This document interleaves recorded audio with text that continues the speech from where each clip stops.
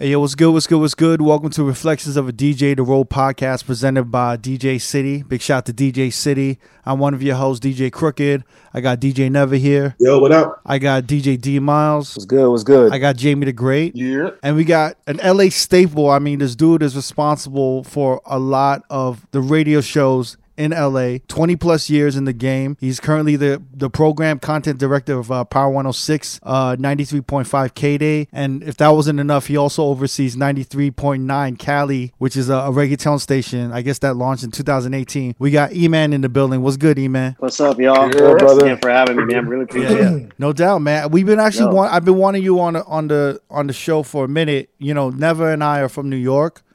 So we grew up on New York radio. But there's a couple things that I'm always interested in. I'm always interested in like LA gang life, and I'm interested in like LA radio shit, because I always have this thing, and you might actually help me with this. I always compare New York and East Coast DJs to West Coast Cali DJs. There's always this thing, because when I first moved to the West Coast, I noticed like a significant difference in DJ styles and stuff like that. No, absolutely. I think over the years, what I've also noticed throughout the years is the style in the East Coast, especially a lot of the East Coast DJs. Mm-hmm. They were about personality. They were about energy. They were about hype. And, even the way they mixed their music, a lot of it they would kind of just drop the records in and out, so to them, it was more about vibe, mm-hmm. which is honestly a great thing. Whereas, what we saw more of on the West Coast side of things with DJs, that they were kind of more on the technical aspect of DJing. Yeah. So we were more on the West Coast, kind of more about, the way we sounded in regards to, was it a clean mix? How's our doubles? How's our scratches? How's our transitions? Right. And what we didn't do much of was really the personality side in regards to on the mic, mm-hmm. So we kind of spoke more with our hands, and this is no diss at all to the East Coast. Again, this is just the style of DJing that they evolved in what they started with over there.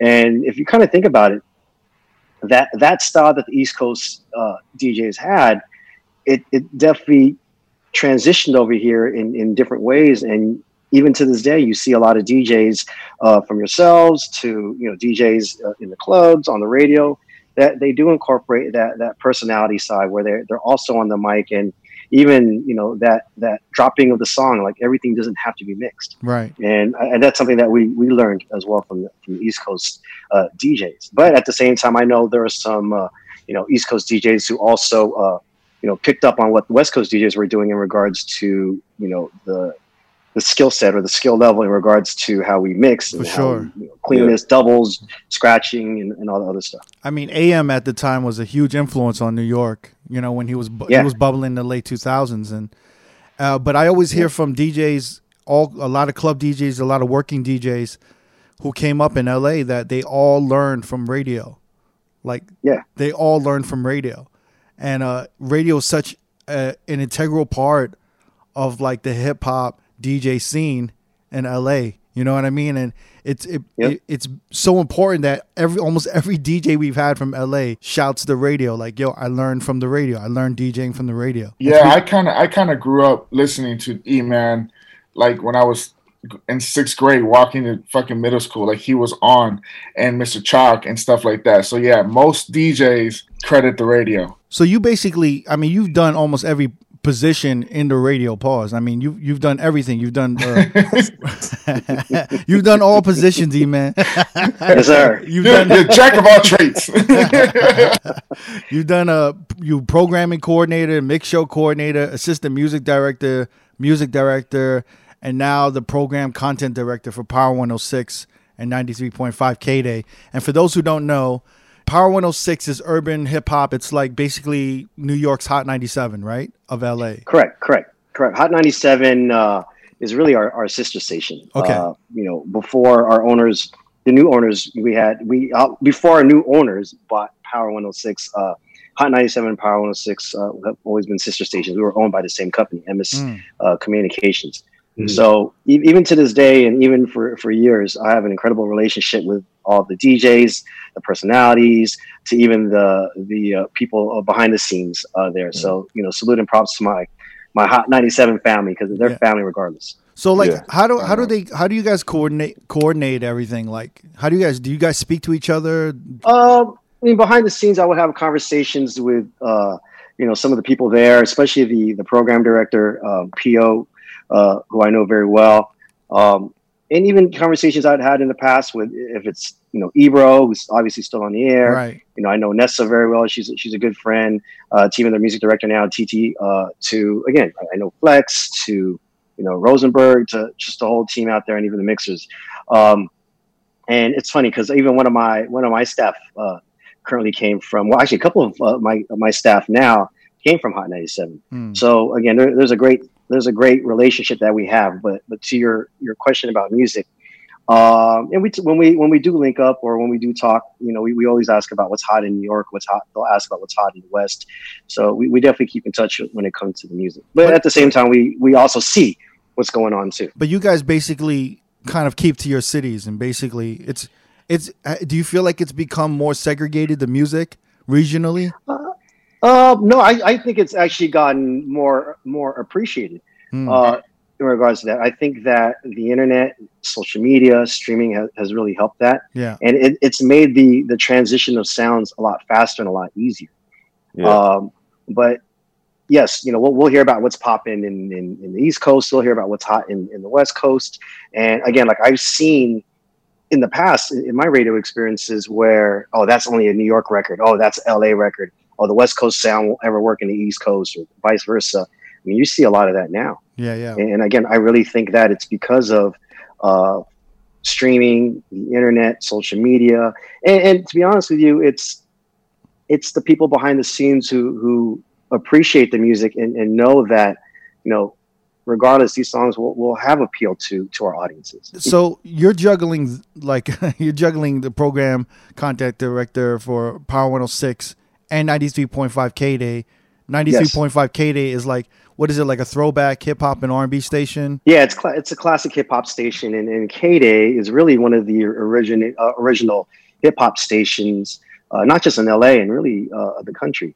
They were first on an AM signal, KDAY 1580. And that's how I really started getting influenced by mixing and DJing on the radio. Salute to DJs like Julio G, Tony G, and the mix masters up there. They brought really the art of DJing to the radio. And then when you fast forward some years later, really what caught my ear of DJing on the radio was the Baker Boys, and the style and the sound that they were doing when it came to mixing. And that's what really motivated me to really take myself to the next level. And when I heard that stuff, I was like, hey, I really want to try to do the same thing. It took a demo mix that I made, a 4-track mixtape that I made, that I dropped off to the Baker Boys, and 90 minutes later, I get a page on a beeper from an 818 number. That goes to show how old I am. And it was a radio station, and it was the Baker Boys, Nick and Eric, and they liked what I did. They liked the mix, so they invited me that following Friday to do a guest set on Friday Night Flavors, which is their big hip hop radio show, hip hop radio mix show they had at night. And then from there, it kind of led to everything now. Yeah. What made you decide to drop off a demo? Because I feel like that's something now that'll probably never happen. Like, D-Miles, that's a great question. And I've told the story a couple times, but really the DJ scene in LA at the time was about crews. It was about cliques. And at one point, personally, I felt like that I was doing a lot of stuff DJing wise, and I felt like I just wasn't getting the credit for what I was doing. So I felt like I had to do something that was different. Yes, I'd be on a flyer with a lot of my DJ peers, but I felt like I just wasn't getting the props. I might be doing this mixtape, but I felt like I wasn't getting the props. So again, it's not even just about the acknowledgement. It was just more personally like, hey, I feel like I just got to do something to really take myself to the next level. Because I felt like that, again, it's not about just looking for all the attention and the props. I just felt like for personal fulfillment, I just felt like I just needed to find another way to be acknowledged for I felt like the talent and skills that I have. Again, that's what really motivated me to really bring that mixtape to the Baker Boys. And it wasn't mailing it in or anything. It was really just driving up to the radio station, dropping it off, and again, just making that effort to do that. Was Power still in Burbank at the time? Yeah, Power is still in the exact same place where it's at now in Burbank. And at the time, I lived in the Long Beach, Orange County area, so it was about a good 50-minute. That was a good drive. It is. You gambled it. You're like, fuck it. That's funny that was a 50-minute drive back then. Now that's probably like an hour and a half drive. Oh, it's an hour and a half, yeah. But unfortunately, with the times now, it's only 30 minutes. Yeah. You know? Growing up in Long Beach, like, how was it growing up in there? I'm always fascinated by that neighborhood, especially like I've been seeing like videos in the past couple years on like the gang life out there with like some of the Asian Crip gangs, and it's called like Little Cambodia, right, out there in Long Beach. Well, it's kind of more on the east side of Long Beach, but where I grew up on the west side of Long Beach, and and the area that I lived, it was kind of unique because I was, I would hate to say that I was in the hood, but it was a unique part of town where in one street across from me or in front of me was a Hispanic gang. Behind me was the Insane Crips. On the same street was a gang member from SOS, the Sons of Samoa. And even a block over is another gang from, they were a Guamanian gang called West Side Islanders. And even my next door neighbors who were part of it. And actually, funny story is that my first experience of DJing a house party was next door at my friend's house, who happened to be in this West Side Islander gang. I was just doing a house party for gangsters and not even knowing them. Yeah, that's the way it went. Yeah, that's the way. Wait, so how did you navigate with that? That neighborhood sounds crazy. It's like you're like in an intersection of all of these gangs, pretty much. Yeah, I think, to be honest with you, I think what kept me out of it was DJing. Was the hobby and the passion for DJing. And I want to shout out to my cousin Oliver, who really got me into DJing. But I really think that's what kept me away from the potential of being in gang life or involved in that. And at the same time, I think the people, the friends that I knew at the time who were involved, they knew what I was doing and they kept me away from it. Yeah. So. And then with Ollie, is that when you started like this mobile DJ company and stuff like that? No, he just got me into the hobby of it. So I tell people that, for me, DJing was a hobby that turned into a business, right? That turned into a career. And, the business obviously was the mobile DJing aspect, and then the career, which became obviously on the radio side. But really quick, Cricket, I want to go back to just even the city of Long Beach. Because, I went to Long Beach Poly, which would have a lot of stars such as Snoop Dogg. And I remember even before Snoop really was discovered, I remember a high school dance we did during lunch, and he came up on the mic and he just wanted a freestyle. And damn, you were DJing? And he started. I was DJing with one of my friends back then. Shout out to Style DJs. That was our DJ crew, and I was DJing the high school dance. Did you know him? Was he known in the school? No, I didn't know him. No, I didn't really know him. So this is before Death Row. This is way before Death Row. This before G thing, before Deep Cover, before all that. This is when Snoop was just again going to the school, and I remember just doing a freestyle, and then the principal came and just stopped it because the bell rung because we wanted to keep going. And then wow, man, that's a hell of a story. Look at this new, yeah. Do you remember? Shouts to Snoop Dogg. Do you remember if he was nasty back then? It was just like, holy shit, this dude's nasty, or was it like? I just remember it was for what it was at the time. It was dope. Yeah, I was like, yo, he's dope. And again, I didn't realize it till later. I was like, yo, that was Snoop. So you were hanging out with Cameron Diaz too? No, she went to the school at the same time, but I didn't really know her back then. People I knew was obviously like Snoop, Willie McGinnis, who was on the New England Patriots at the time. Yeah. I mean, like back then, recently. So, we all kind of came from that same year. Poly, bro. What were y'all listening to? What were y'all listening to? Like, what was the soundtrack of high school in Long Beach at that time? Well, for me, my hip hop back then wasn't just the Beastie Boys or LL Cool J or Run DMC. It was something we called techno hop. So to me, it was Dr. Dre when he was in the World Class Wrecking Crew. It Ah, was early 2 Live Crew. JJ Fad. It was JJ Fad, or even before JJ Fad. It was Egyptian Lover. It was early Radio Joe. Like Jam on it, shit like that. Yeah, all that Nucleus. Yeah. what about Freestyle?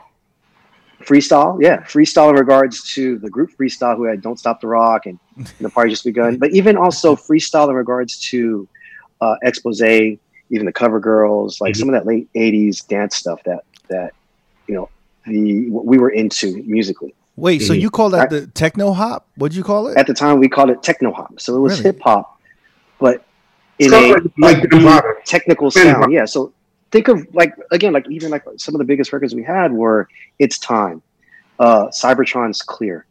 It was those type of that sound, Technicolor by a group called Channel One. Yeah.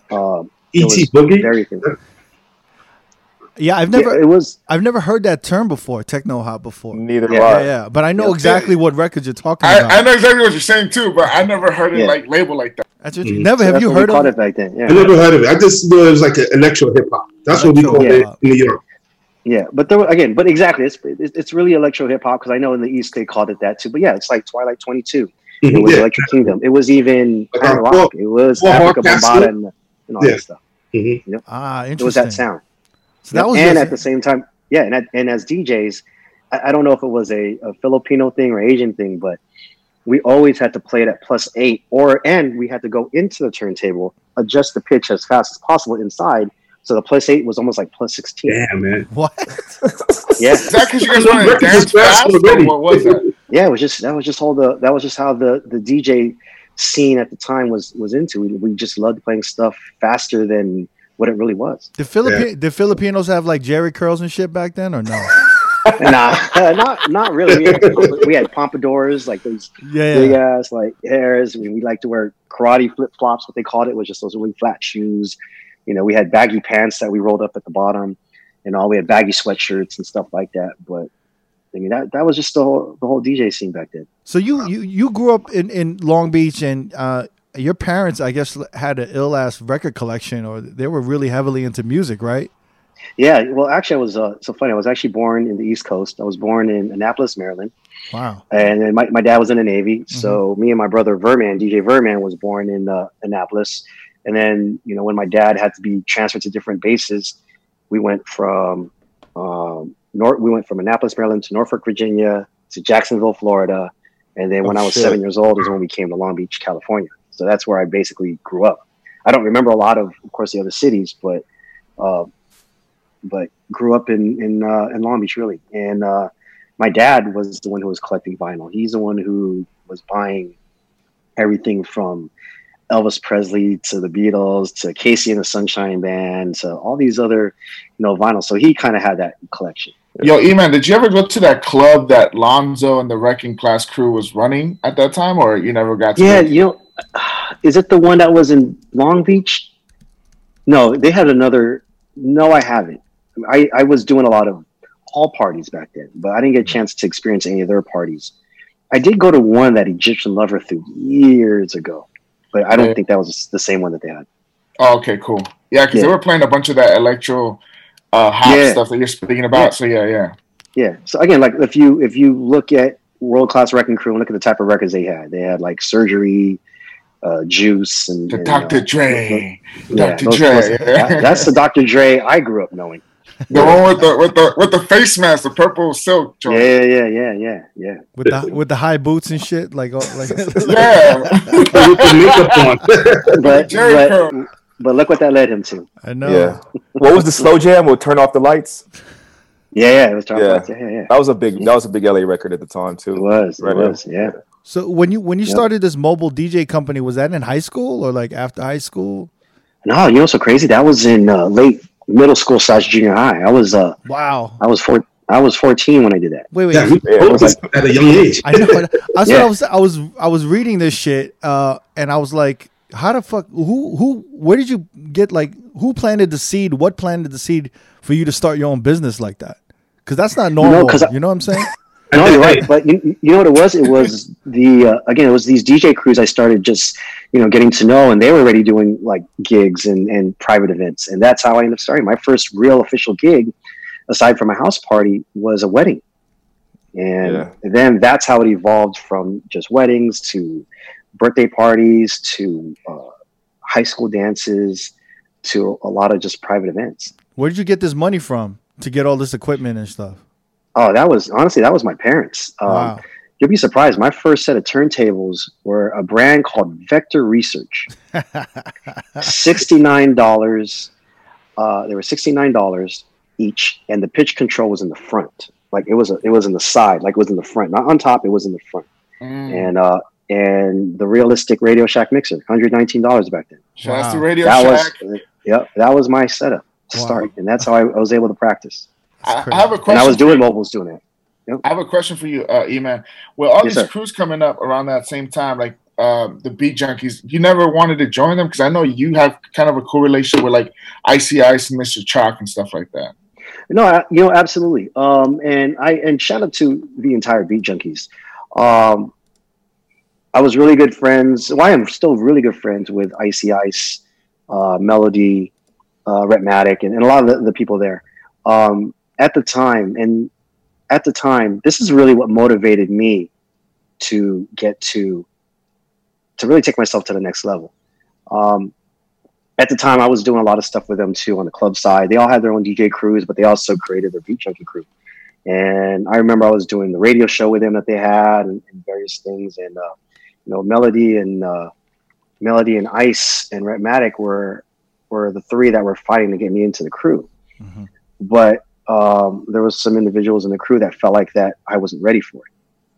And even the different things I was doing from the club circuit and all that stuff. I mean, granted, I'm not the technical DJ like how a lot of them are. Mm-hmm. But I was kind of more known in this overall scene for just really the club rocking and the party rocking and really the way I executed my mixes, the cleanliness and kind of more the creativity. But right.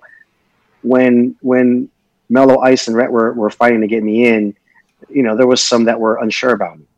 And I respected it. It was cool. They still all, had me involved in everything they did.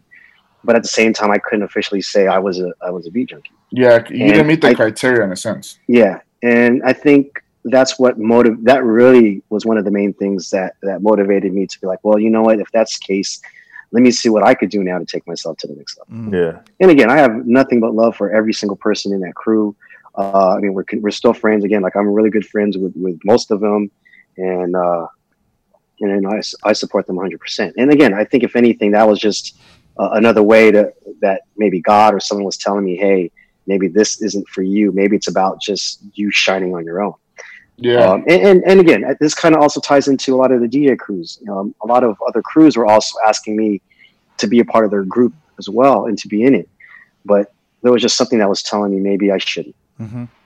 But at the time, you were definitely like, fuck the Beat Junkies. The Beat Junkies suck. No, I wasn't that. I just, honestly, I was probably just if anything, I was disappointed. And again, like a lot of them are friends. Yeah, I took it a little personally, but again, that's what really pushed me. And I think honestly too, that really just kind of strengthened me as a person as well. That's great. And then more fuel to the fire in a sense. Yeah. In a sense, yeah. So then when you dropped off your mixtape. Yeah, I did the guest set on Friday Night Flavors. And then from there, I kept in touch with the Baker Boys. I did a couple of guest spots here and there. And then they were really trying to push me to the music director at the time and the program director at the time. They were just telling them, hey, you got to try to bring this on. And I noticed that Power was trying to do more mix shows or more mixing. And they only had a few mixers besides the Baker Boys. All they had was DJ Henry, Tony B, and Richard Humpty Vision. Those are the only DJ they had. And they were trying to do more live mixing. And the Baker Boys were really trying to push me there. And then one day I get a call to do an on-air audition. And I did this on-air audition on Christmas Eve. And I remember just going up there. I believe it was 8 o'clock at night.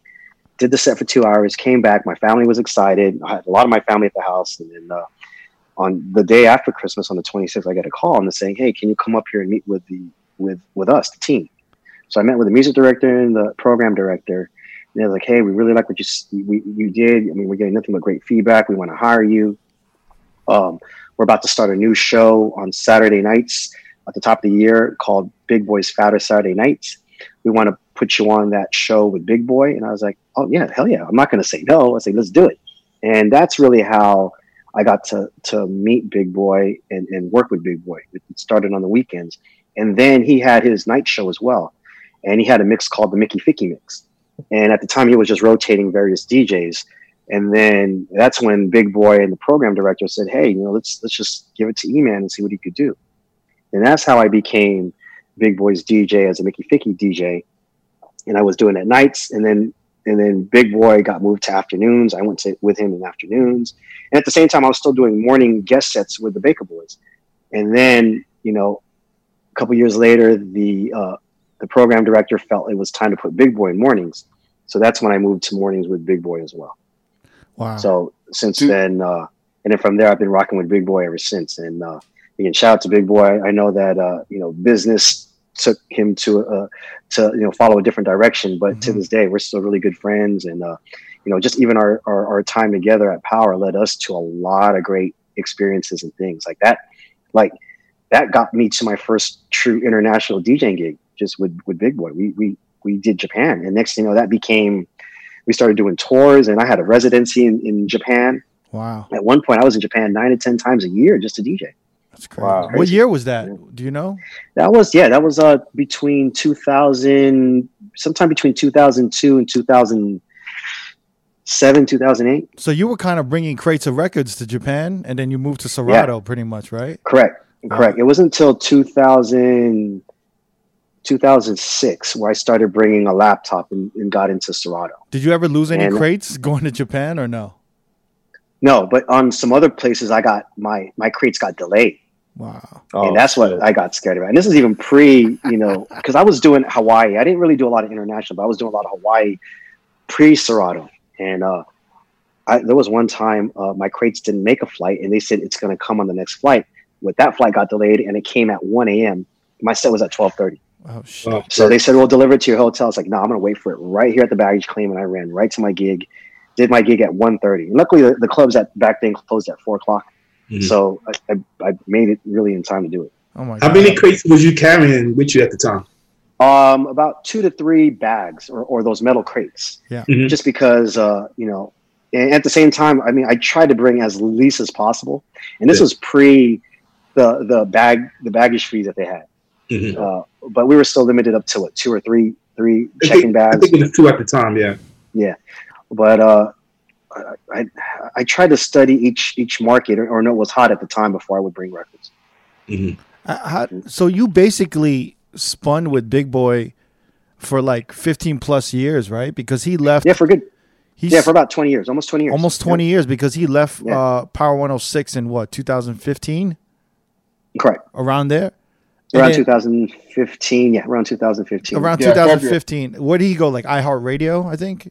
Yeah, he went to iHeartRadio. He went to a station that, at the time, on the Radio Wars, if you rewind back just a little bit, in New York, Hot 97 obviously was dominating as the hip hop station. Right. And iHeart, they had Z100 and some other radio stations. They saw that hip hop was just taking over radio and making so much noise in the ratings, especially, and it was affecting their business. So they had to do something in New York to go up against Hot 97. That's how they created Power 105. Some years later, they saw that working in LA. Hip hop obviously was also massive, and there was no other platforms, radio wise, playing hip hop. All there was Kiss FM and the rock stations and all that, and Kiss couldn't go in that lane to play all this hip hop. So, and at the same time, the ratings for Power was dominating. So they felt they had to do something similar in New York and LA. And that's how they became, this station. And that's, they felt like, hey, if they could bring some talent like Big Boy over, it'll help obviously them. And again, it was a business move, and they felt that, and for Big Boy, he felt like it was just, the best decision for him. So that's how they became Real 92.3. Was there an option for you to go with Big Boy, or? That's a great question, and some people ask that, and I haven't really spoke on it, but yes, they, at the same time, they felt that they wanted me to go as well, but if I would have went, I don't know if I would have had the same opportunities aside from DJing as what I'm doing now here at Power. Because at the time, I was the number 2 person at Power in regards to behind the scenes. Mm-hmm. So I was the music director and assistant program director.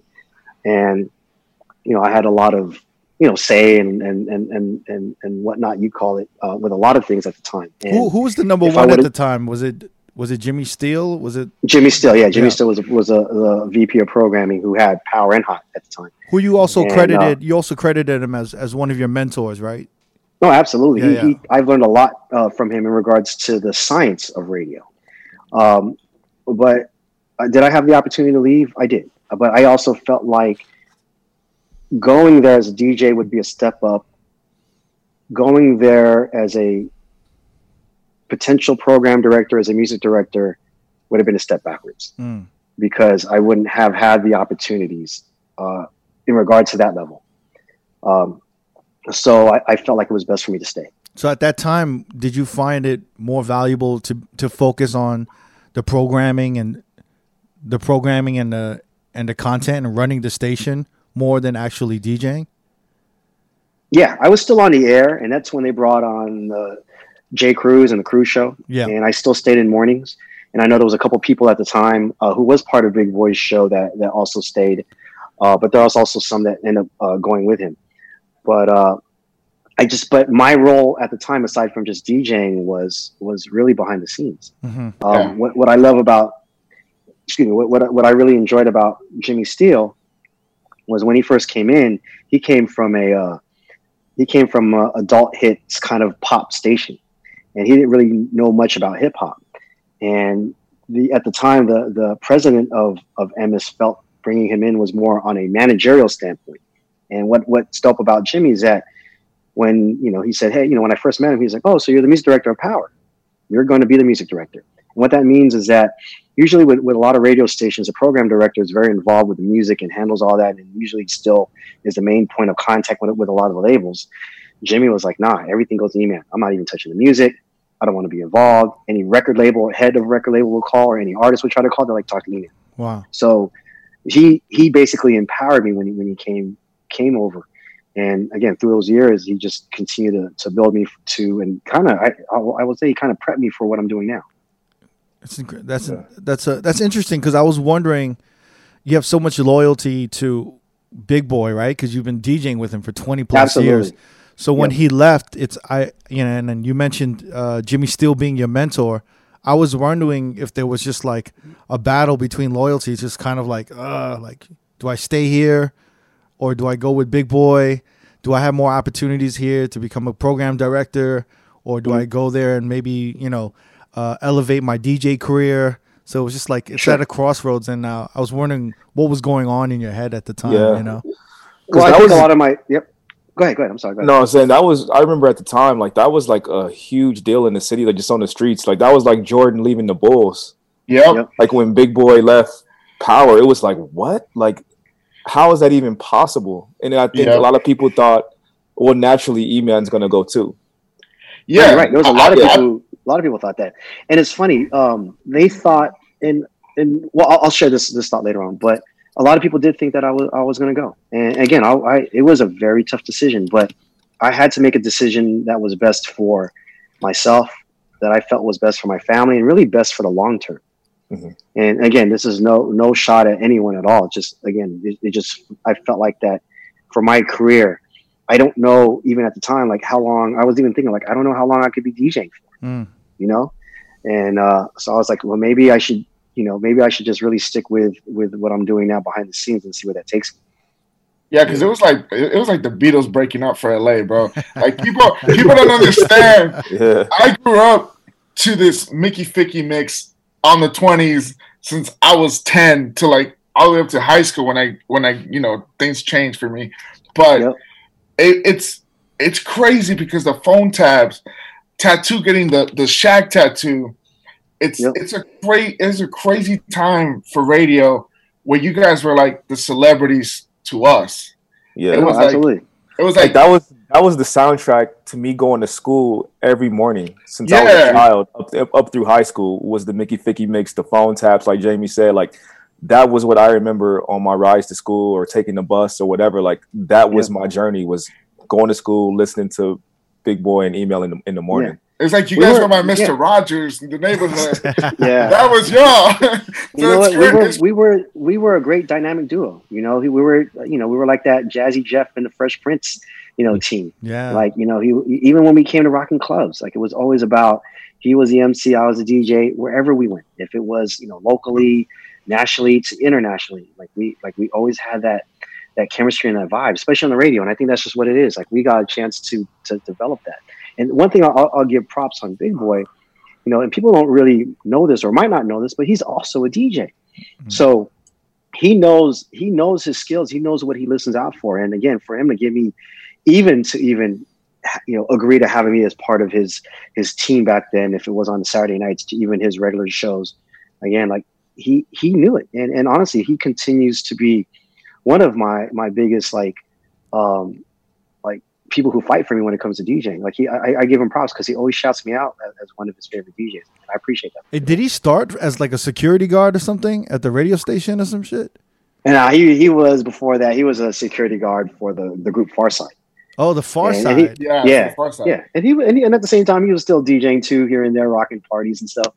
But it's also, he was doing some guest spots on Friday Night Flavors too, here and there with the Baker Boys. So interesting. Yeah. That's crazy. I didn't know that about the Farside. I know, it's nuts. Yeah. It's so funny. I actually met Big Boy years ago through the Farside, but it was just like a one quick meet. But we didn't know each other obviously at the time, and I didn't know that Big Boy that I met back then was going to become the Big Boy of radio. That was the 400-pound Big Boy. Yeah. Yo, he was still 400, 500 pounds when I met him. Yo, before we move on, 400-pound Big Boy. Whose idea was to put him half-ass naked on those billboards back in the day? Oh, that's a combination of him and his team. And if anything, I think it was probably more his idea. But I know that marketing wise and the station, they wanted to do something, and Big Boy obviously they wanted to do something that would just create noise. Because I know they did some controversial ones in the past when they had the Baker Boys, and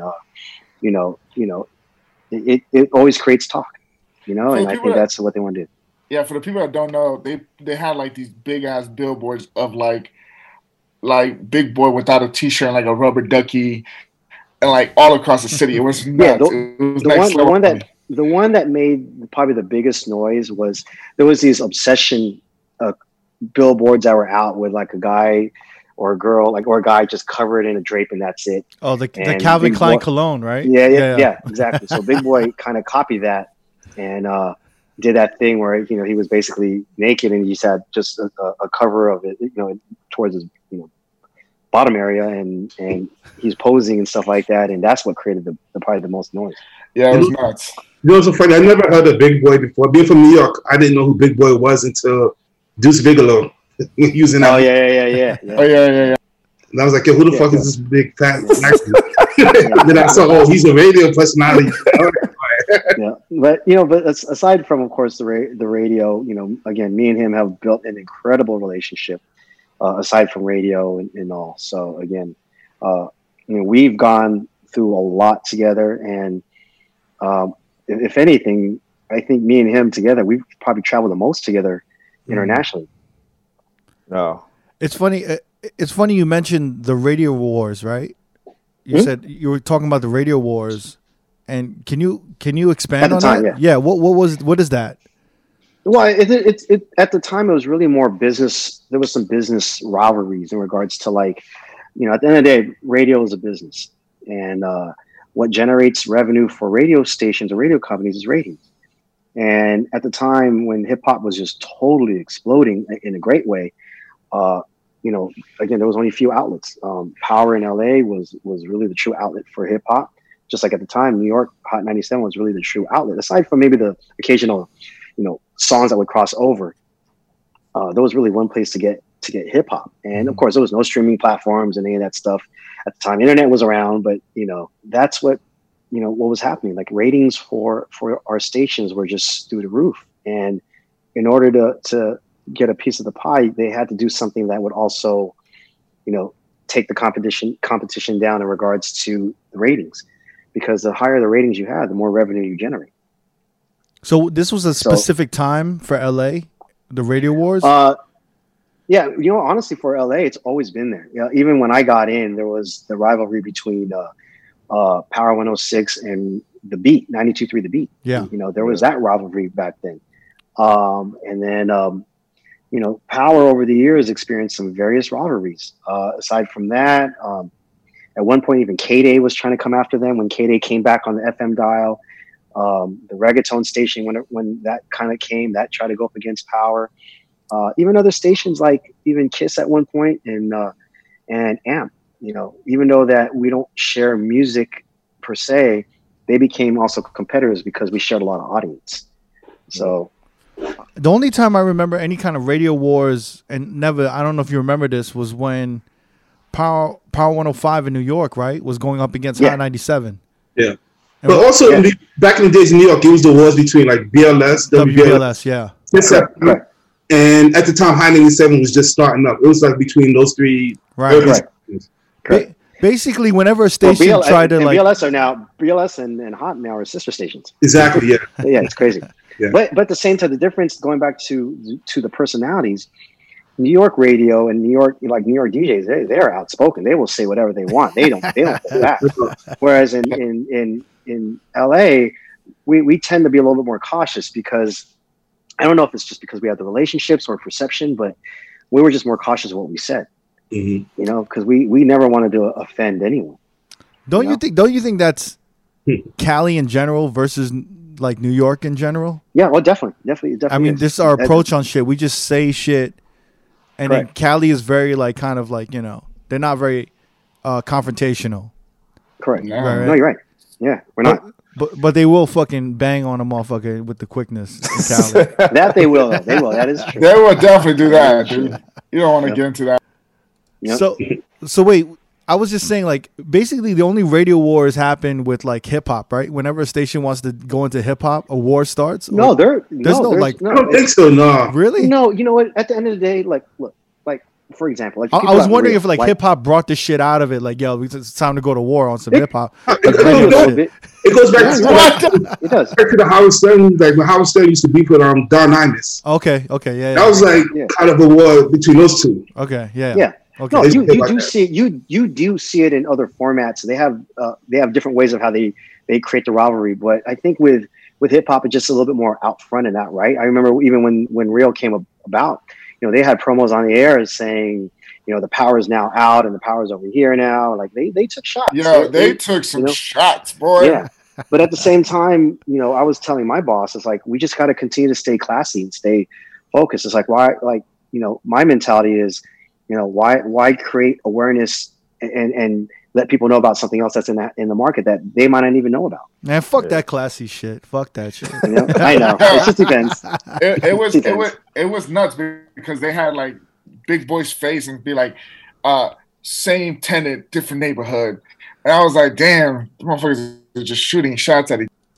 No, they were. I mean, yeah, but we didn't do a lot of it at the time. And even a lot of people on my side wanted to do stuff, but no, they didn't. Y'all must have been real pissed though, right? Y'all must have been pissed though. Well, of course, I think there was. I probably, if anything, I was probably the one who probably had the most, hardest time, just because of my personal connection with Big Boy, and also my personal connection with the radio station. So was Big Boy insulted, or did he feel some type of way when you didn't come with him? No, not at all. I think he totally understood, and he totally understood, and not at all. Oh wow! You guys had conversations and shit before all that. Absolutely, right? absolutely. Yeah, and none of us were blindsided. We always spoke. Were you being looked as a villain because you didn't go with Big Boy? Because you were kind of like the one that kind of just stayed behind. I probably was. And there's some people who had, and what's so crazy? I started seeing some of that in social media, and it was really more Twitter at the time. I was seeing more of it. Like people were just like, how come you didn't leave? That I was more the traitor and all this other stuff. I'm like, boy, what the hell? Was that industry people saying that, or like regular listeners? No. That was listeners. Because again, a lot of listeners don't know. They just know what they hear and what they see. Yeah. So again, I could say something on the radio that makes no sense or that's not true, and they'll believe it. So again, it's just what they heard and saw. They just saw that, hey, that Big Boy left, and that it's Power's fault. You know what I'm saying? Mm-hmm. So again, that's just at the time, that's just what it was. So then Jay Cruz took over, and you stayed in the mornings with Jay Cruz in 2015, yes. Right? Yes. And then Nick Cannon took over because Jay Cruz left last year, right? Yes. Similar situation happened. iHeart. Basically, iHeart keeps taking all of y'all fucking DJs at Power 106 in the morning, right? Well, they did that. They did that in New York. Let me think about it. They did that in New York. They did that in New York too. Yeah. But basically, yeah. They at the time, Cruz was in. Cruz had morning show, and there was some business issues that were being handled, and at the time, iHeart came in and just said, "Hey, we want to give you an opportunity at their station." And again, at the end of the day, it's always business decisions, and it was tough, to be honest with you. They, when he left, or when that team left, I was the interim program director at the time, because Jimmy Steele left 2 months before that, and I was named the interim program director. I wasn't permanent yet. So you were number one, but you were number one. Yes, I was. You was the acting king, right? Give a man some respect at that time. Yeah, the captain now. I remember. Look at me. I remember the day very well, though. I remember I had to fly out of town. This was the day after Nipsey's funeral. Oh shit! I flew back out of town, and they were like, "Yo, yeah, we gotta holler at you." And I didn't think much of it. I was like, "Okay, cool." I land at 12 noon. I was coming from Miami from meetings, and so I landed at noon. I should be back at the station by 1-ish or so. And then from there, they sat down and we kind of spoke, and they just kind of broke it to me. And they just said it was just time to go. And, there was no love lost or anything. Again, it was a business decision they felt they had to do. And that's what happened. And then, of course, I got put into a unique situation where it's like, okay, I don't have a morning show. Now I got to figure out what I'm going to do. And Nick Cannon is, first off, before anything, an incredible friend. I've known him for many years. We have an incredible relationship. And which Nick Cannon are you cool with? The regular Nick Cannon or the turban Nick Cannon? Oh, there's two different motherfuckers, right? Oh no, the Nick Cannon with the turban's a little different, no? A little bit, but Nick Cannon, at the end of the day, Nick Cannon is just Nick Cannon to me. And but I'm friends with both of them. How's that? Wait.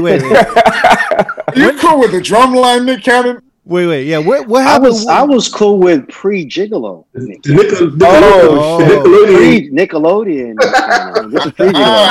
You did all that. Yeah. So there's so many Nick Cannons. I can't keep track of. Yo, Gigolo. He reached out to me when they got announced on the iHeart side that they got Jay Cruz. I remember Nick Cannon reached out to me and he was like, "E, are you okay? I'm just checking on you," because he knew that I was going through so it was pretty stressful. Yeah. And he saw that, so he was just like, "Yo, I was like, yeah, it's pretty hectic." So he has an office also in Burbank, so I went to go see him and we went to go chop it up. And I was just telling him what I got to do, and then he was just like, "Well, won't you consider me?" I'm like, "Nah, I'm good." Only because I knew how busy he was and I knew what his schedule was like. And I was like, I appreciate it, but I don't think it's going to work. Knowing what you do, he goes, no, won't you seriously consider me? So I always tell people it was a conversation that led into a negotiation that led to a confirmation. Wow. So after, conversations we've had and conversations I had with my bosses at the time, who are still my bosses now, but we kind of made it work. And fast forward to now, like this guy, he's on fire doing everything. And at the time I was really iffy because I knew he just launched The Masked Singer. He had his Walden out. I know I heard about talks of him trying to put together his talk show. He was just doing a lot. And I just wasn't sure if he was able to handle this. And when we kind of worked everything out, this guy is on fire. From, of course, his radio station show at Power. And now I also work with him on the syndicated radio shows. Yeah. So now he's doing that. If anything, this was like the perfect piece to his puzzle because this is what completes him. He did radio before in New York. He had a radio show in New York. But I felt at the time it was the wrong city. It was the wrong time, and it was the wrong format because he was more on a pop radio station. What station was it in New York? It was the AMP station in New York. I think they were called AMP 90. I think they were 923 as well. Their frequency. Yeah. If I'm correct. But I just felt like back then he just wasn't at the right platform, and him doing it in LA. He's from Southern Cal. He was born in San Diego, who grew up in LA. You know, a lot of his stuff was more connected to the sound of hip hop and just hip hop culture in general. Of course, Wild 'N Out was just on fire. Mm-hmm. It just kind of made sense. And once we put it all together and it happened, you know, it's a continued working process. But this guy's on fire, and you know, props to Nick, not just as a friend, but just for him as a business person. Again, like I said, this completes his whole puzzle. What he's doing, TV host now, host of probably one of the biggest, you know, reality game shows right now with The Masked Singer. He has the biggest, you know, comedy sketch show on TV with Wild 'N Out, urban comedy sketch show from what he says. And I read an article not that long ago that's worth $500 million now. That whole Wild 'N Out. Wow. And then again, just having the radio aspect, like this totally completes it. I remember hearing before Cruz accepted the morning show that he was even considered back then. Was that true? Like after Big Boy left, he was considered for the morning show? I mean, there was some talk, but I don't know, because I wasn't as involved on the programming aspect in regards to that decision. I was just more focused on the two things at the time when Big Boy left. I was asked, of course, still focus on the music of the station and just focus on still doing the show. Yeah. So I was still mixing on the morning show, just didn't know what we were doing. Jay Cruz was just temporarily a fill-in at the time when he came in, and then it then became permanent. But D-Miles, I can't truly answer that because I don't know the true story. If Nick, I heard Nick was his name was thrown in there, but I don't know truly if it was at the time. Yeah. Do you think your relationship with him was kind of like the last straw for him to like say, let's go ahead and do it? Like that kind of helped for Nick? Yeah. I think so. I think that had a lot to do with it, to be honest with you. And again, Nick is a genuinely good guy, and you know I don't want. I hope this doesn't sound weird or anything, but I don't think he would be doing this if I wasn't there. I don't think. I think it's the conversation, and you know, he told me, he's like, look, if you're there, I got you. Let's make this work. Yeah.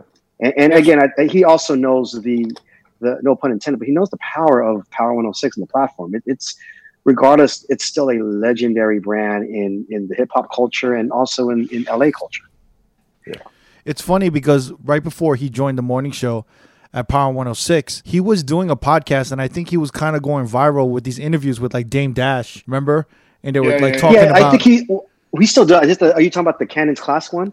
Yeah, Cannon's Class, and it was just just going viral because he was asking Dame Dash about Aaliyah, and I remember it was like some crazy shit. And R. Kelly, yeah, and then so like we were like, oh shit, he's gonna like do like this kind of like edgy podcast hip hop shit, and then I guess a few months later, you know, he was doing the morning show. I'm like, oh, that makes sense. Like, it kind of aligns well though. Is the morning show, as far as a programming director, is that what takes like the most attention? No, absolutely. In terrestrial radio, which we call terrestrial radio, morning shows tend to be the biggest show to kick off really not just the day, but it's where a lot of the main stars are on the stations. Like you have, of course, Big Boy at Real, you have Ryan Seacrest on Kiss FM, you have Nick Cannon on Power 106, and even local stars like you have like Woody. I mean, he was obviously big on the alternative rock. You know, he has morning shows, but and there's other ones too locally here. But mornings tend to be that biggest stage.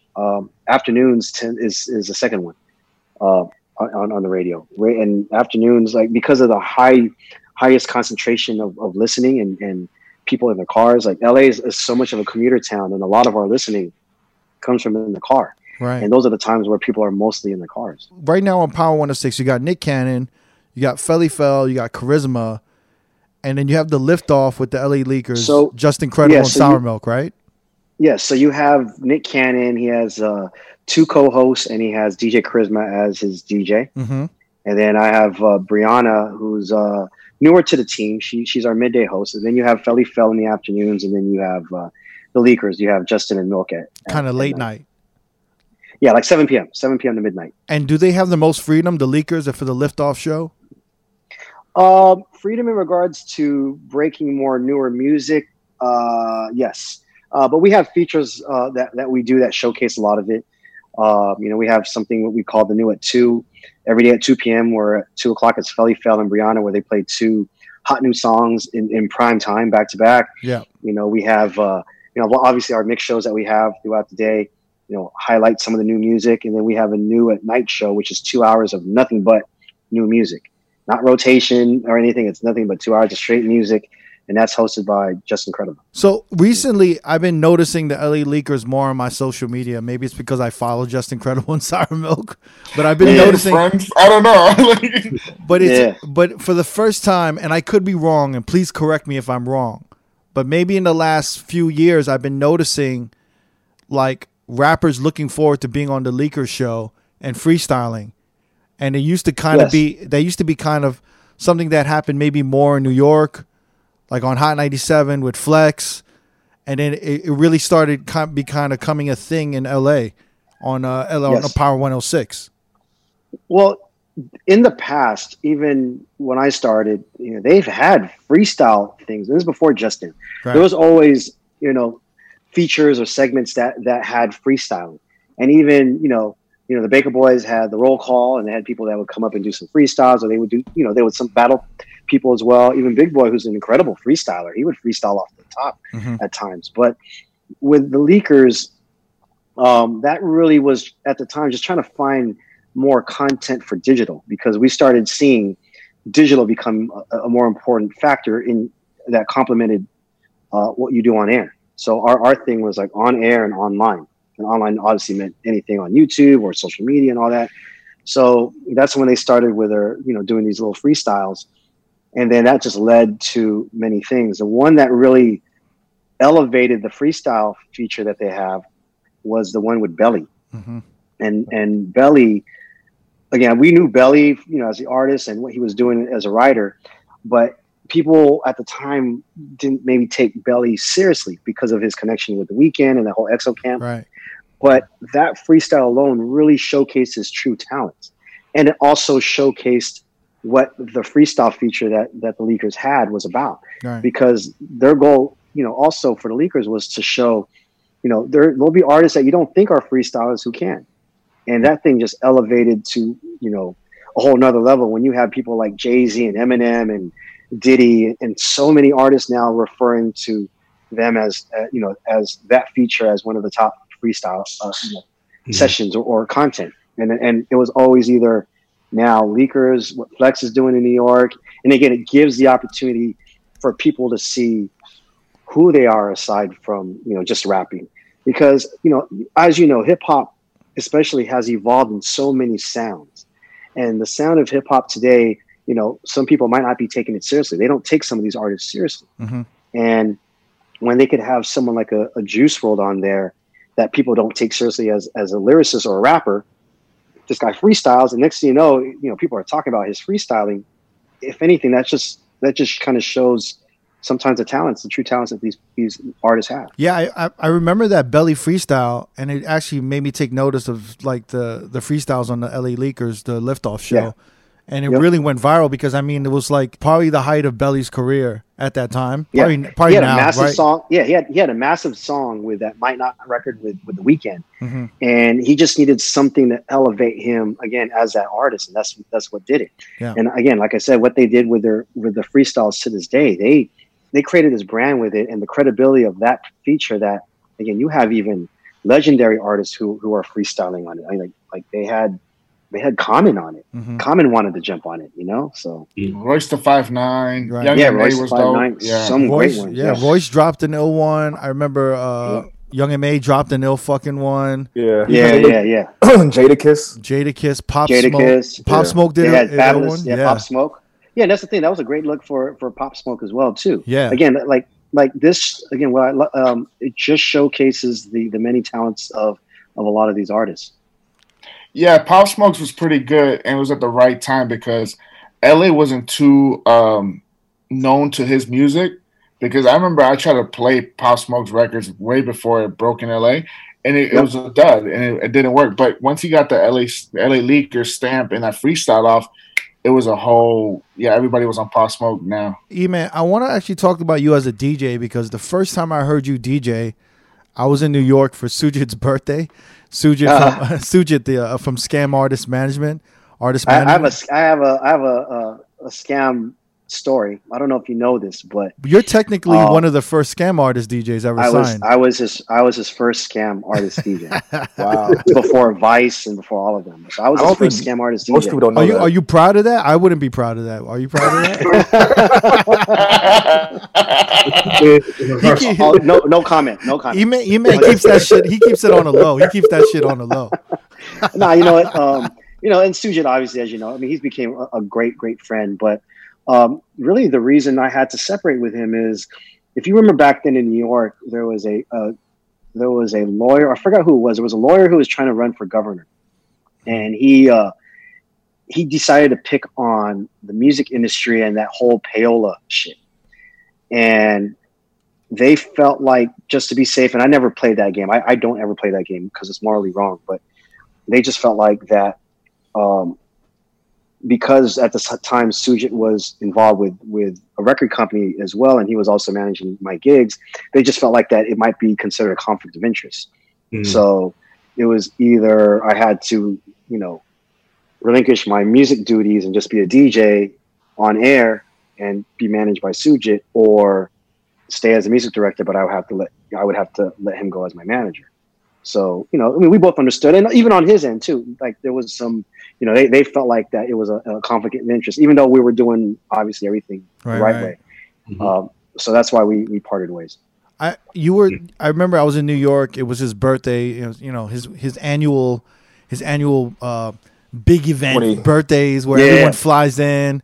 And I think it was at Tao Restaurant. It was like, I think that was my first year on Scam. My first dinner, Sujit's dinner. But I remember that. And I remember, obviously hanging with the homies. We're all having dinner at Tao, and the music was just so fucking good. Everybody thought it was a CD or tape playing because it was like flawless. It was like flawless, and it was like it was classics. It was like Rising to the Top. It was like Mary Jane. But then it was going into like hip hop and like 90s shit and like playing like Helter Skelter.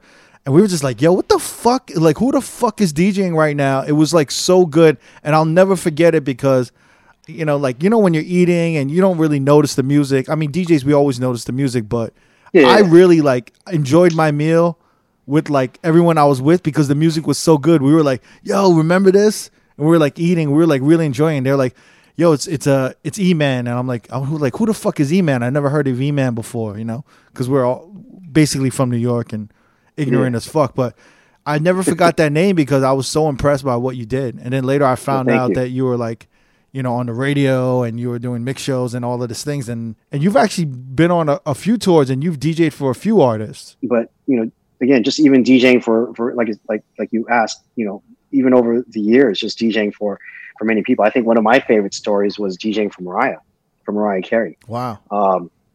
It's funny. Her music director was Randy Jackson, who obviously from American Idol. So I knew Randy before all this American Idol stuff. But there was one time when Mariah, and I developed a great relationship with her as well, but she wanted to take me on tour for her Emancipation of Mimi tour. Wow. And I couldn't go because I was on the radio every day. I was the music director, and it was really tough to go away for almost, I think it was like 3 to 4 months. And so Randy Jackson brought me into the studio and said, okay, since we can't take you, let's lay down all your tracks, all your cutting tracks, this, that, to these various songs and stuff like that. So the band could play along with some of the stuff that you're doing. So that's how I got a chance to DJ for her. And I got a chance to DJ with her on TV on the American Music Awards. When she performed, she had that remix for Thank God I Found You. She had that remix with Nas and Joe, where it was Key Sweat to Make It Last Forever. So I got a chance to perform with her on TV. But I've definitely done some stuff for her. And again, it's so funny when her and Nick ended up getting married, and I was like in my head, I was like, damn, I'm good friends with both of them. And it was honestly, it was almost like the best of both worlds because I got a chance to experience a lot of great things when they were married at the time. I've been to their kid's birthday party. I still am. But you know, even when they were married, I you know, went to their home, you know, several times, played some basketball there, and you know, went to their Christmas party and a lot of things. So did she sing the Christmas song at their Christmas party? It's so funny. She actually performed something. John Legend was there too, so they were performing something at this Christmas party because they were kind of. It was like half taped for TV, and there was just half all family just hanging out and friends hanging out and stuff like that. So damn, so, it's kind of legendary. Yeah, but with Mariah. At the end of the day, like when I see her, like we love just to talk. We just hang and talk, and you know, she loves wine. I love wine. It was one time I saw her at an event at her house, and I felt bad because there was other people that was there to see her, but she just wanted to just keep talking and talking. And at one point, I was like, "Hey, Mariah, I'll just be here hanging out. Just go ahead, go talk to other people." And she would, and she'll come right back. And it's funny, like we started talking about wine, and she out of nowhere. I don't know how she would tell someone, and she'll bring me a bottle of wine. And I would say, hey, you know, usually when I have wine, and she goes, how do you like your wine? I go, usually I have it with cheese and crackers and all that stuff. 15 minutes later, someone's coming with cheese and crackers. Like, yo, how are you telling these people this shit? love. You know what I'm saying? Nah, but again, must be nice, man. Living the life. You know what it is. We get it, E-Man. Your life is way better than ours, okay? Not at all. You know what it is. I'll tell you exactly. I'll tell you exactly what it is. Obviously, in the position I'm in, I get the opportunity to meet a lot of people and get a chance to, you know, just kind of know them. And obviously, they know who I am. And yeah, you develop business relationships or business acquaintances with them, but there's also some that become friends. And I could say that, you know, I've been able to develop some great friendships with a lot of people, aside from just, you know, the business aspect of it. And Mariah was definitely one of them. Nick, obviously I knew Nick before he became, you know, the Nick Cannon that we all know now. But again, that's just what it is. And at the end of the day, they all just want to be treated just like us, you know. I don't treat them as, you know, Mariah Carey the star. I treat her as Mariah Carey the person. I don't know how that's possible, but yeah, I don't know how that's possible. But it is. It is. Do you ever regret not being able to go on that tour for 3 months? No, you know what's so crazy? There's a lot of things I probably could have that I don't say regret, but maybe I kind of thought about. Imagine if I would have just said, "Hey, let me focus more as a DJ and not the music director side." Yeah, I could have been exactly what Vice was at that time. You know, I could have been probably, you know, doing a lot more traveling and stuff because, you know, I had those opportunities there, but I just felt like that. And at the time I just had a baby, my first daughter, and I started thinking maybe in the long term, it might be better for me to focus more on something more stable, because at the same time, you know, DJing, I hate to say that it was unstable, but I didn't know where it was going to lead, you know, because it was about the clubs and stuff. And I didn't know what nightlife was going to be back then. We're talking about early 2000s. And I was going to bring that up. Like, I was going to ask, like, the fact that you do have a family, and you're married, and you have children. Does that factor in heavily to a lot of these decisions? Absolutely. Because even though our industry isn't stable, I just felt at the time the job was a little bit more stable than the DJing, because I knew the music director job was there. The DJing, I just don't know when a gig would come up, or I don't know, you know, if I would have stayed with Studio, how many gigs I would have had. And at the same time, when I was doing mornings, it was hard to do, you know, gigs during the week. Like, you know, Sujit at the time was saying, "Hey, I got a club for you on a Thursday night or Wednesday night." It's like, yeah, but I'm on the air at 5 a.m. That's going to be really tough. Yeah. You know? So, but yes, to answer your question, it was, the family decision factored big time in it. When did you stop? Like, I noticed, well, I was talking to D and Jamie. Like, when did you start backing off from, like, doing the mix shows in the morning, like every morning? When Nick Cannon came on, and they were already offering me the position, and honestly, when I took the position in the interim, I did step down from DJing in regards to on air. When you took the position for the program content director of when I got named interim, when Jimmy still left, the standing I already king. took myself.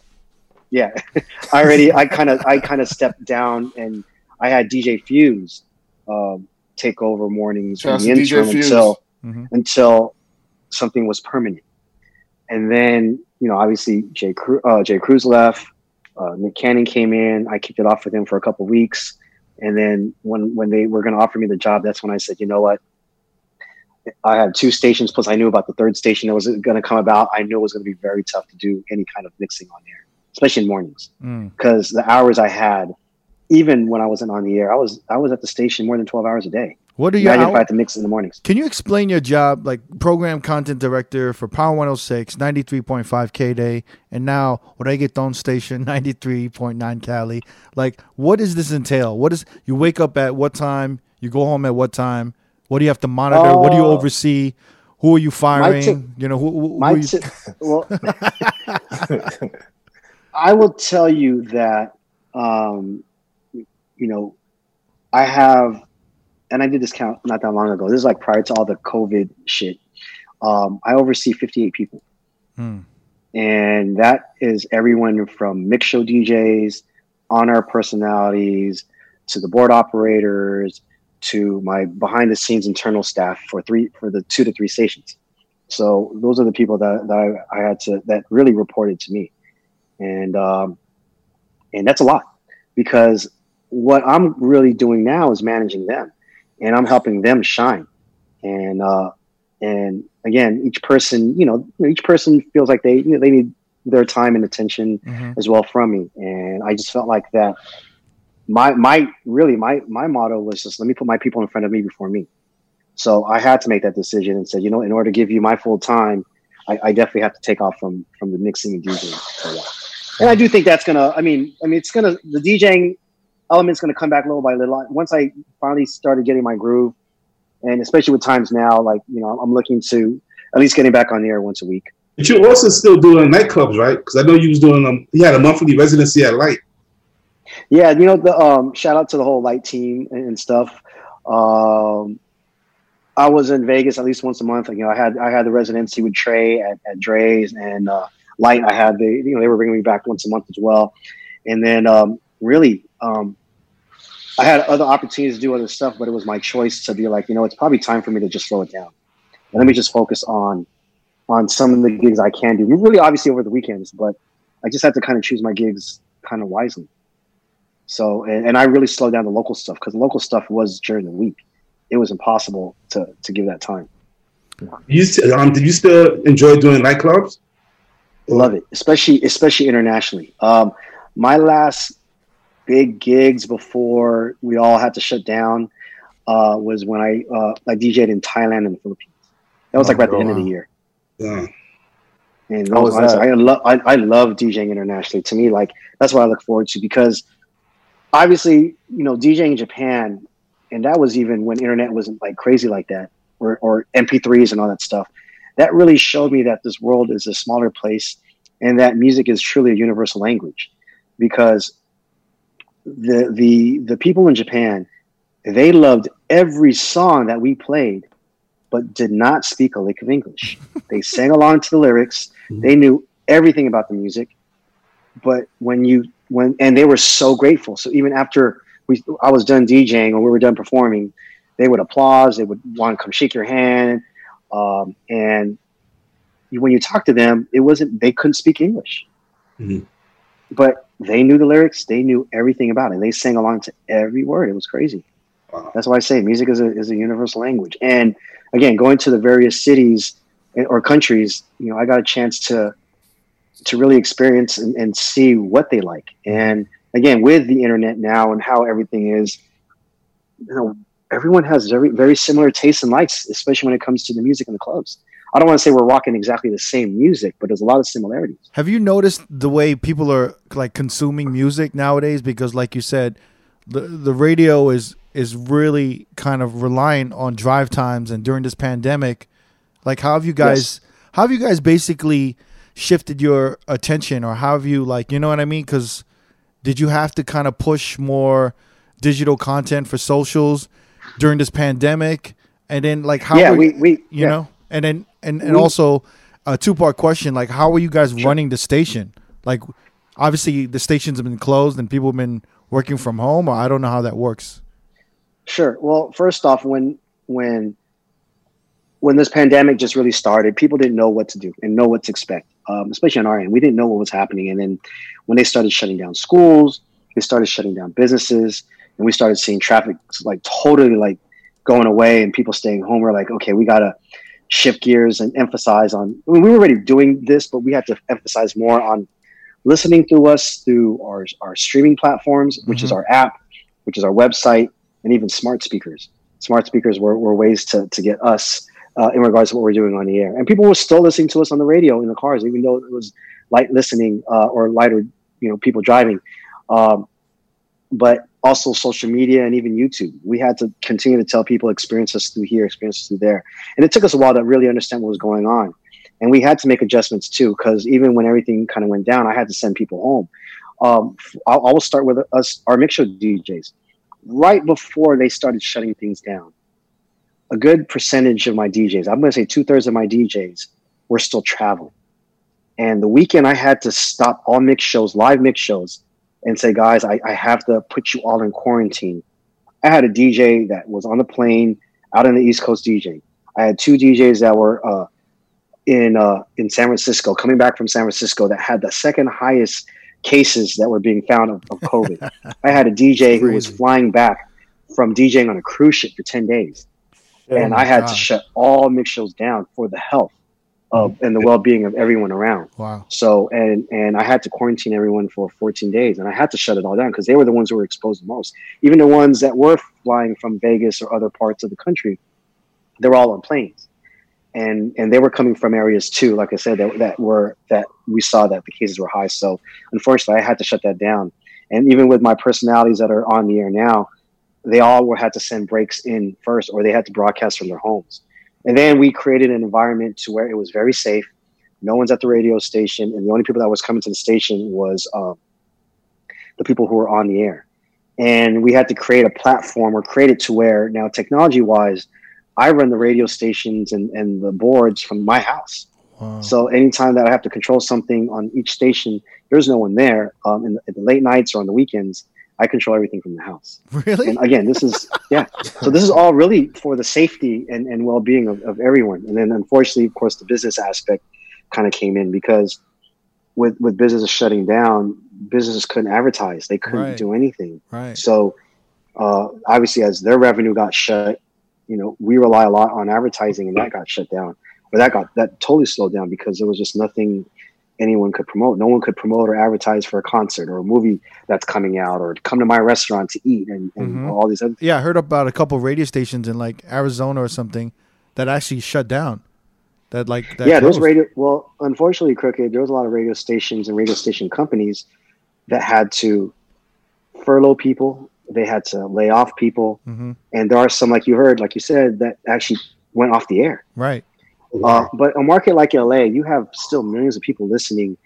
We also saw that, amidst all this, quarantine and the COVID stuff, we were still something which I call escapism. People still needed something to do aside from looking at social media, looking at YouTube. They still needed to look for something that would entertain them, and we were their way to continue to entertain them. So once we kind of adjusted and pivoted and understood like who was listening at what times, we had to make those adjustments. And still, at the end of the day, we still are entertaining, not just through the music, but through the content that we do. People are still looking forward to us. When do you think you guys are going to open up again?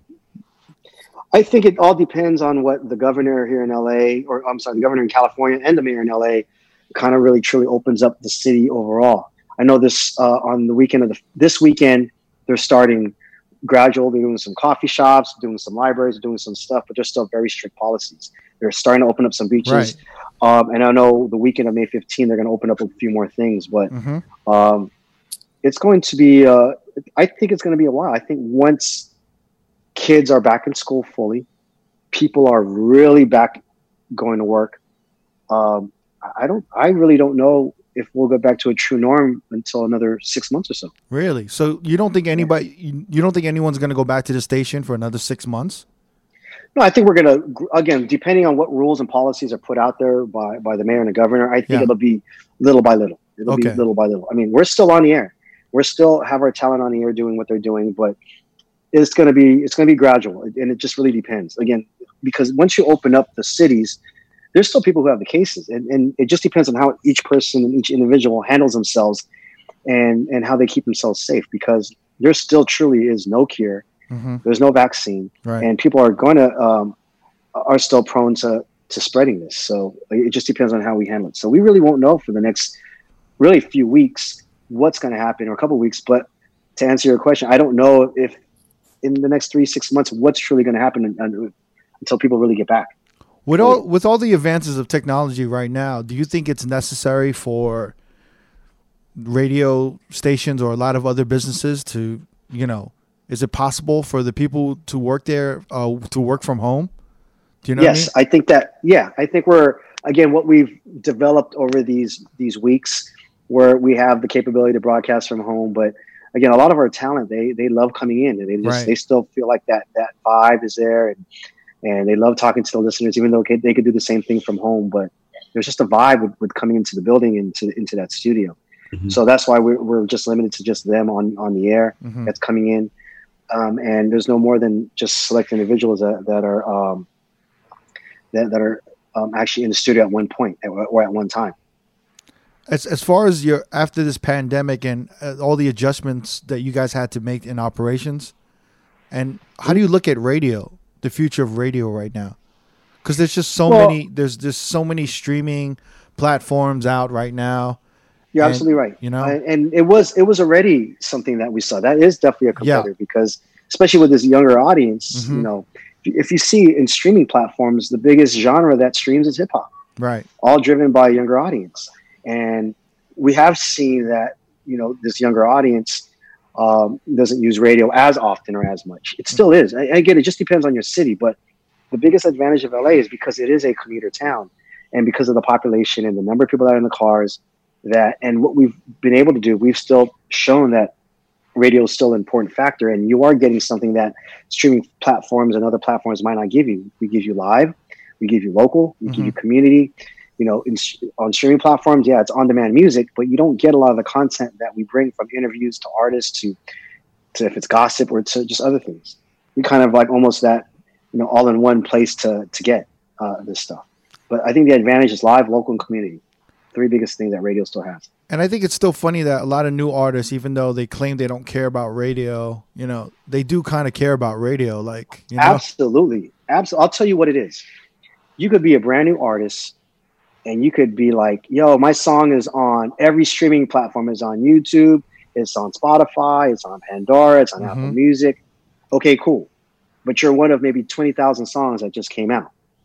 Whereas on the radio, a lot of artists especially love it because you have someone validating that your song is dope. Mm-hmm. You have someone saying, yo, hot new music now from this artist. Check it out. So radio has been perceived as like, if I'm on TV, like, Mom, Dad, I made it on TV. Right. I'm on the radio. They see it as like, yo, I made it because someone's talking about me on the radio.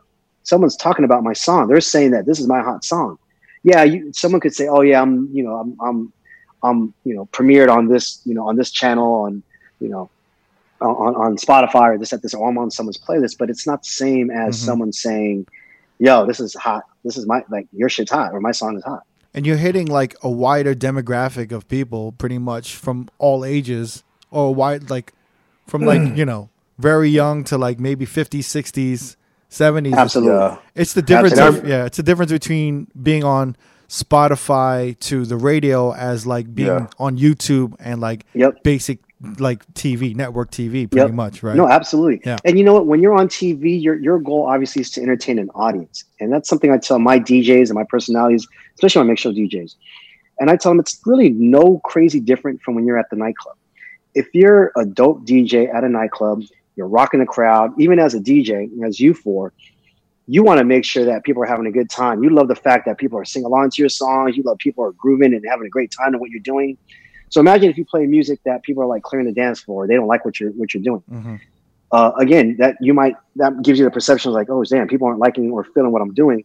How different is that in radio? If you're not playing something those people want to hear that they're enjoying, it's easy for them not to walk away. It's easy to hit a button and just go to another radio station or to go away. Yeah. So just because you don't see it doesn't mean that you're doing the right thing or you're doing something wrong. It's just that we know it when we see it in regards to ratings, or there's obviously tools now that can see how people tune in and tune out of what you're doing on the air. But again, like I said, at the end of the day, we're entertaining an audience. It's just that you don't see the audience. There's millions of people that listen. You just don't see it. In the clubs, obviously, or even on IG Live, you'll see the people that are viewing you, or at a club, you'll see the hundreds or maybe 1,000 people that are rocking with you. Just in radio, yeah, you're in a room with maybe another DJ across the way, but that's millions, thousands of people that are listening to you. Yeah, man, we had Philly Phil on the show maybe last summer, and one thing that he said that stuck out to me was if you have your song on like a SoundCloud or Spotify, you genuinely don't know who's listening at what time. With radio, you know for sure there's hundreds of thousands of people listening to your music at that very moment. Mm-hmm. No, absolutely. And that in itself is like extremely powerful for an artist to know that you have potentially millions of people listening at once. No, absolutely. Again, we feel like even though there is competition in regards to streaming platforms and YouTube and satellite radio to so many other platforms, radio still, again, is still massive, and it's a free platform. Spotify, you still play. Satellite, you still pay. I mean, I know it's not like that currently, but it's still a free platform. So I kind of have a bone to pick with Power 106 a little bit. I want to talk about. Sure. During the EDM era, you guys kind of switched genres. Like, so basically in 2008, there was like an electro movement. 2009, it went to like a jerk movement. And then by 2010, there was like an EDM movement, right? Yes. And then hip hop kind of came back around in 2013 for LA with like 2013 with like Tyga, Ty Dolla $ign, YG, and Mustard. But there was a point where you guys, and you can correct me if I'm wrong, please like educate me. I felt that you guys were like a hip hop station, right? Or what would you call it? Urban rhythmic station, right? We're a hip hop station. We were considered a rhythmic hip hop station. Can you explain rhythmic with like urban? I mean, it's like a mixture of top 40 and urban, if that makes any sense. And that's a format in radio they call rhythmic. I know the average listener doesn't know what that means, but how dated are these terms though? Like urban sounds horrible right now, right? In 2020. It is dated, but you know what's crazy? It's still used in the music industry. So it's just really more strictly urban. Urban is like music related industry terms and music industry terms. But at the time, the EDM sound, some of it had some hip hop in it, and we never changed our position, but we incorporated some of the sounds. And if you look at even the electro movement, which is kind of dancey, you ask someone like Pitbull, Far East Movement, LMFAO, Flow Rider, you ask them the type of artists they are, they're going to say we're hip hop artists, we're rap artists, even the Black Eyed Peas. Then you have sounds like what Calvin Harris, Steve Aoki, these Afrojack, some of these DJs are doing, though they're doing some EDM sounds and songs, they do incorporate some hip hop. Steve Aoki had the joint with Kid Ink. Yeah. You know, Calvin Harris ended up doing the Cuba joint with Big Sean. So there was also a sound, and we did showcase it in our mix shows. It never took over the rotation. Some of it did. But we still played hip hop, and we did incorporate some of the EDM sounds. But we tried to make sure that the EDM sound still had some type of hip hop to it. Sometimes it didn't, but we let it live a little bit more in our mix shows. But we never let it truly dominate. And we did have a show at the time called Power Tools, which Richard Humpty Vision showcased every Saturday night. Nothing but not just EDM, but just house music, dance music. So you guys were still playing hip hop. You just added it. Correct. We added EDM. Yeah. It just stood out more because it was a sound that obviously stood out more.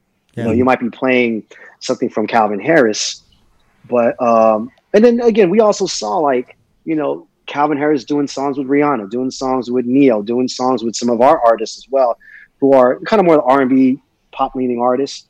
That sound was starting to become a little bit more mainstream, but we tried very carefully to make sure that our sound still centered on some of the hip hop. And to be honest with you, Cricket, also at that point in time, hip hop also was in a cycle, meaning like there was some great hip hop, and the number of hip hop hits kind of slowed a little bit, and then you did see some of the EDM kind of shine. And again, we were just playing to what was hot at the time, but never strayed away from hip hop in general. Well, for me, from like a club DJ perspective, I started seeing a lot of like hip hop open format. I mean, we call open format, but it's basically hip hop DJs. We saw a lot of hip hop DJs literally turn their back to hip hop and become like these EDM DJs at the time. Yes. And then I started coming to LA and I was like, geez, like the radio station even turned EDM. Do you know what I mean? And I was like, everyone's like turning their back to hip hop. And then all of a sudden when the EDM wave went down, some of these DJs who turned their back to hip hop started being like, oh, no, I've always been a hip hop DJ. And it's like, nah, like the EDM wave's over. Your money ain't coming from EDM no more. Now you're trying to be an open format DJ. And then kind of like hip hop started emerging from LA again. And I was like, oh, like what's going on? And I've never kind of experienced a radio station kind of jump formats of music, just hop around, you know? Well, I think it wasn't. I think that's a great observation. And I think you're right. I think it was more of a perception that was put out. Again, we never strayed away totally from hip hop. We just added more of the sound of the EDM through our mix shows, not truly in rotation, unless it was a big hit. Again, we tried to make sure that some of the EDM stuff we played had some hip hop compatibility.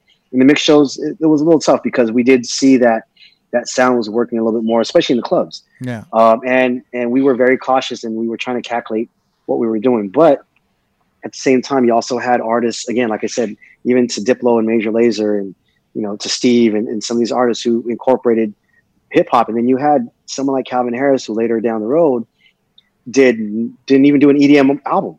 His album was more hip hop sounding, even had pop artists on there, but it was more funkier hip hop appealing. Did you notice that the music started getting, like we talked about this a little bit, but do you see that the music is just getting more segregated a little bit? Where there isn't that fine line of pop anymore, where like a little bit, yes, where a pop song couldn't cross over to a hip hop as much. You know what I mean? It just depends. I mean, if there's anything that's a little current, and I hate to say it because I think this is still truly some kind of hip hop rap record, but like the Doja Cat record, the Say So record, that really took off more on the pop tip. And people were saying, even though she had the Juicy record with Tyga, and that was definitely more hip hop sounding, the Say So record was, when you listen to it, it's kind of really more of a pop record, what people define as pop now. But it kind of worked its way backwards, and then she had this remix that came out with Nicki Minaj, which made it a little more hip hop friendly. But again, it just really depends on the song, and it just depends on the sound. Ariana Grande, I remember, you know, when she first came out, you know, her song that took off was the record with Mac Miller, The Way, which really had more hip hop sounds, and her sound wasn't really pop yet. It was just kind of more hip hop appeal because she had Mac Miller. Then her next single was the one with Big Sean, and you know, they both had samples, you know, so. And then she kind of elevated and got to that thing. I think what's happening is Justin Bieber, I think, is a great example of, you know, his most current album, you know, people call it R&B because it was more R&B influence. Now, it took a while for him to cross backwards because he came out straight pop.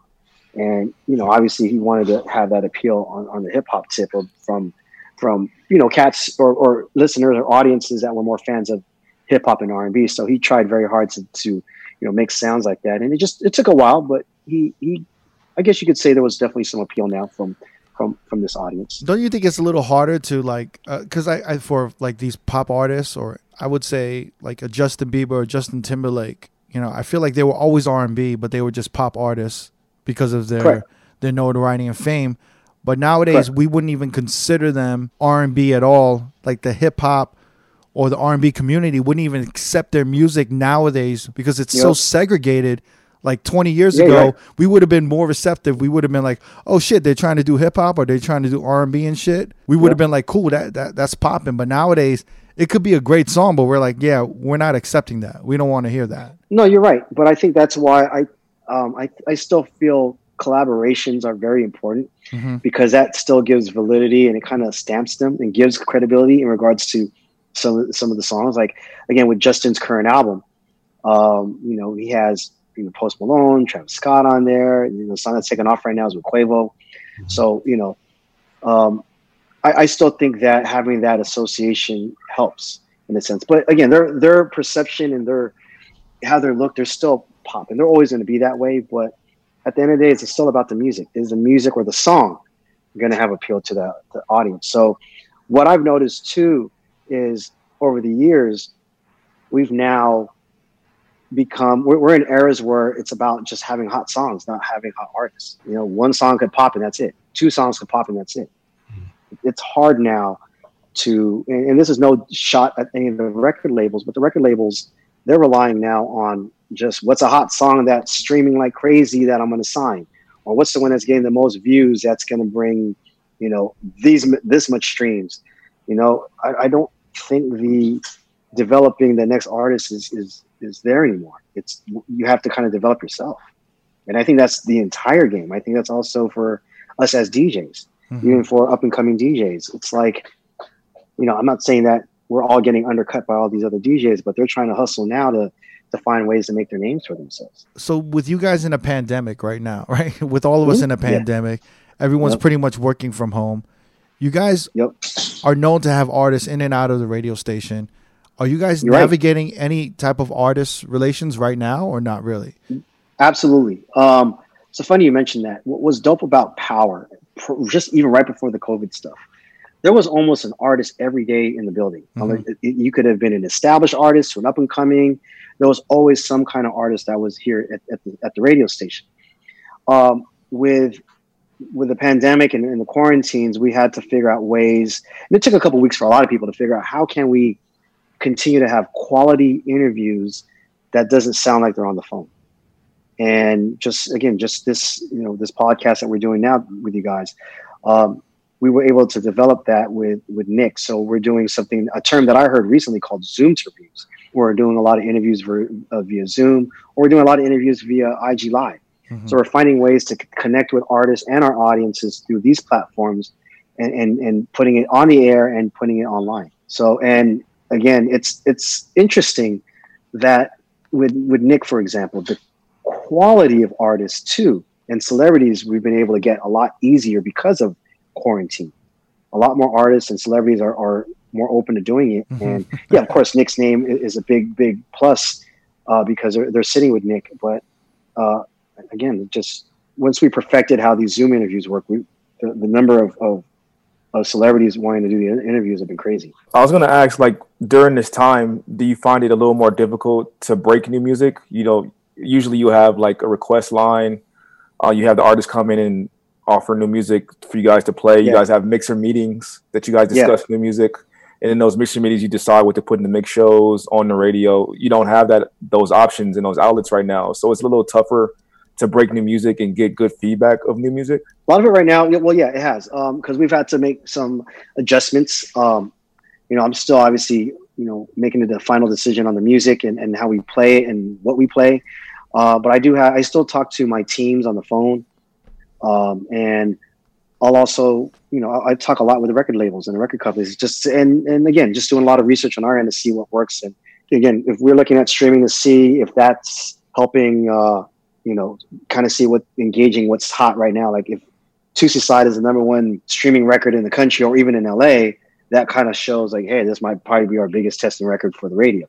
So again, but we try our best to continue to stay on track with what's hot and what's not and all. Is there anything, what do you call it? I don't want to take up too much of your time. We're almost hitting 2 hours and stuff. No worries. I appreciate, again, this opportunity, guys. This is dope. I enjoy telling stories and my experiences and stuff. Because, you know, I've never really been the kind of guy that, I don't boast or brag or anything like that. But I love when people ask me questions. I love sharing experiences and stories. And I'm blessed and very humbled by, you know, just what I'm doing now. Again, one thing I told my bosses is, you know, I used Kobe as an example where, you know, he had many opportunities to leave the Lakers. He had opportunities to leave the Lakers, but he didn't.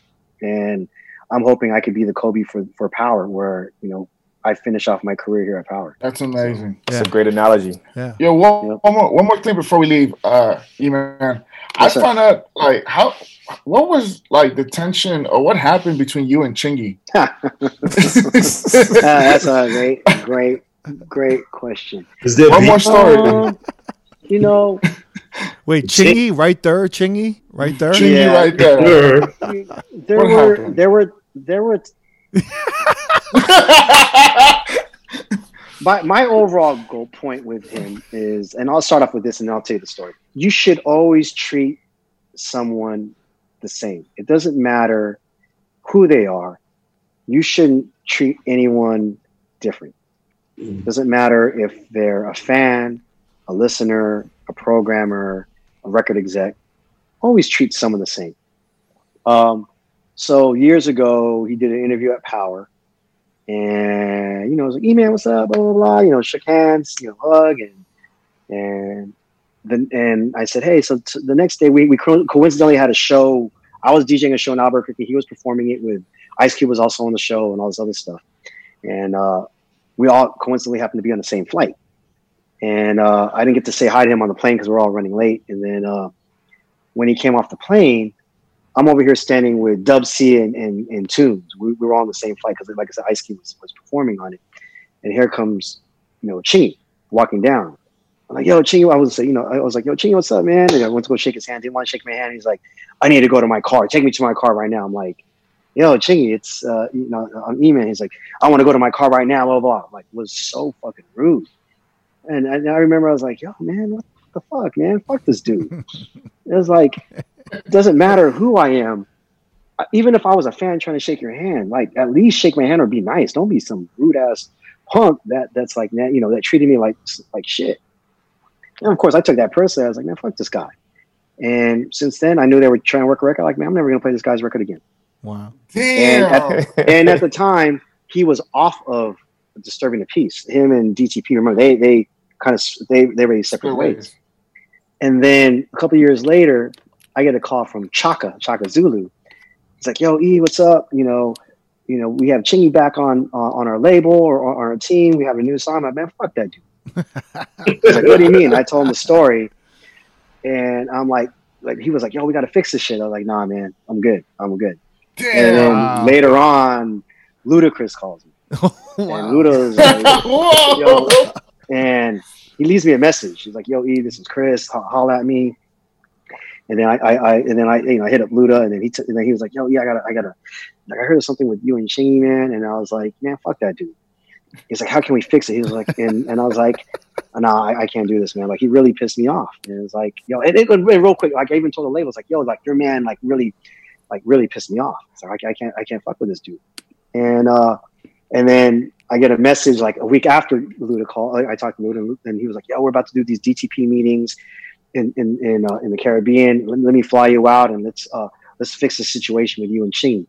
And I hit him back. I'm like, "Nah, man, I'm good. Wow. I ain't trying to fuck with this." Damn.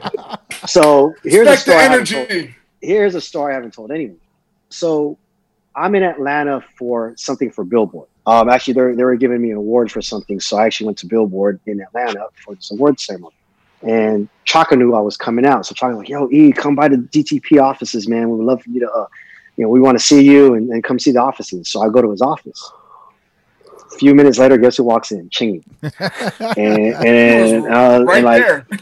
And then he was right there.